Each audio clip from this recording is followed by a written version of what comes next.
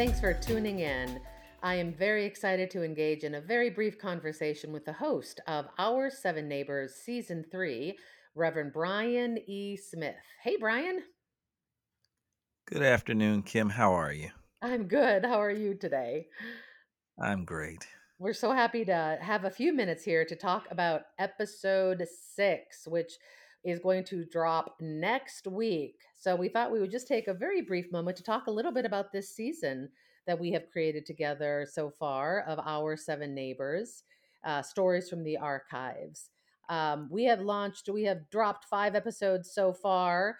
And I'm just wondering, are there any episodes or moments that stand out to you, Brian, as some particularly resonant ones or some favorite moments that you had from the first 5 episodes? In each episode, we attempted to capture the span of the birth narrative of each of the interviewees. I'm particularly interested in looking at formation. And so when I think about the formation stories of each of the individuals that we interviewed, I was enthralled by the story of Hermaine Hartman and how she was formed in her church community. She was a member of the Church of the Good Shepherd, actually, and the pastor at the time selected her to be one of the readers. And I shared with her that that pastor saw something in her at that early age and wanted to encourage her and bring it out. And it inspired me because I have young people in my congregation. And you're always hoping to develop them into the best that they can be. And you want to be a steward as a pastor. You want to be a shepherd to help guide young people and hopefully direct them in the path that you believe that God has for them. And so I was particularly struck and humbled by hearing her story, knowing as a pastor that I had the duty and the responsibility to make sure that my young people are properly groomed so that they can become all that they're called to be. I love that, Brian. There's been so many great moments. And for those who maybe have missed some episodes or maybe not even caught any of them yet, what we have done in this season is pair interviews, including those with Ms. Hermaine Hartman from the Jackson Oral Archive Project. Which is a project at Chicago Theological Seminary, where we are focusing on the Chicago civil rights movement. And we are pairing some snippets from those interviews with some folks working today in faith, community, justice, and other ways of centering justice in the world. And so that is what the focus of this season is all about. And in so many episodes, I've noticed, Brian, if you agree, CTS has often been lifted up, Chicago Theological Seminary, as an incubator of justice and social justice. I wonder if does that resonate with you for the CTS you know today, and in what ways? Yes, when I first started at CTS, I started under the leadership of Reverend Dr. Stephen Ray. And one of the things that he challenged me to do was to look at the seminary and attempt to steer it in a way that would present it to the world as one that actually adds to the community rather than extracting. Too many of our universities, I think, take more than they offer. And with CTS, we have this magnificent history of an institution that led with greater justice and mercy, even at its inception, so that it was founded by faith leaders, pastors who wanted to combat the expansion of slavery. And so they wanted to train faith leaders to be able to respond to the challenges of their day. And that trend continued as CTS remained a space of great firsts, a space where individuals could come, launch, and make transformational change in the world.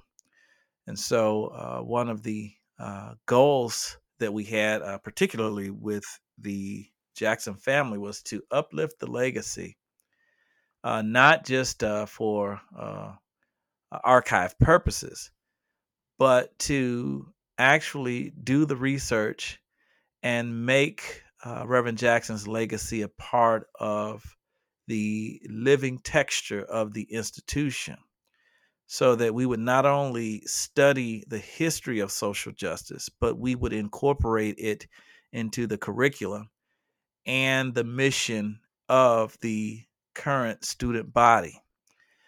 And so our goal here is to generate content so that others may be able to do additional research. And actually, I'm receiving requests to continue the work for that purpose, to be able to see if we can't develop curriculum or develop a content that would be used to support and train the upcoming generations.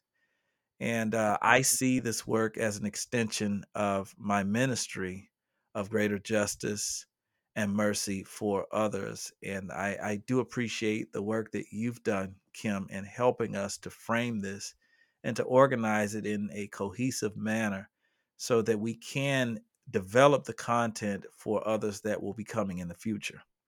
I love that, Brian. And I think I think we have so much to offer in this season that hopefully listeners will agree with us. Oh, as I mentioned at the top of our conversation, 5 episodes have already dropped, and we are about to drop the final and sixth episode of our Seven Neighbors next week on Tuesday, November. Wait for the date, wait for the date, wait for the date, November 7th.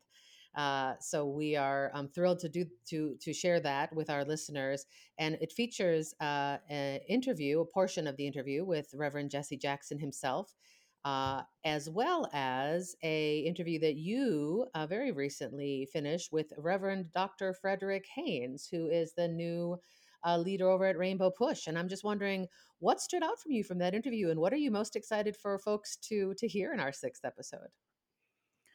Well, anytime you look at the transfer of leadership, it's an exciting moment, obviously, because you have a new voice and you have new ideas that are being presented. And just like our own institution, as we transition from Dr. Stephen Ray to Dr. Braxton, you can see this new emphasis, even at CTS, on being a careful community and looking at shepherds in the public square.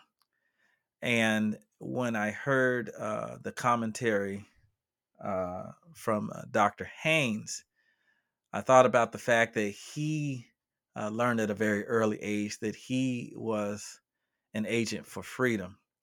And he knew very early, I think he said when he was 16 years old, that he was a leader called for such a time as this. And I was so excited to feel his energy, his great respect for the legacy of Reverend Jackson, but also the fact that he has ideas of his own and he wants to build upon the legacy and not live within it. I think too often we become nostalgic about the past. We celebrate the history of civil rights and we behave as if the work is complete. But Dr. Haynes clearly has an agenda for the future. And he was very clear on standing up for economic justice and making room and developing structures for oppressed individuals to be able to participate in the affairs of our economy and to be better participants in our politics. And so I felt motivated just by him presenting this agenda to build on the great work of Reverend Jackson and not to be complacent with Yes. the awesome history. We have to be able to take the resources that we receive and multiply them and develop them further and make better opportunities for those who are coming after us. And I am deeply interested in paving the way and developing opportunities for my children's children. And you know that, Kim, I'm particularly interested in developing young people. And I'm excited about how Dr. Haynes is framing his work for the coming future. And I think that that becomes very crystal clear in our sixth and final episode. And I'm super excited for folks to listen. And Brian, fantastic work on this season. We so look forward for all of you listening out here of sharing the full season with you. Please tune in on November 7th and check for the release of our final episode. Our Seven Neighbors can be found at our7neighbors.com and anywhere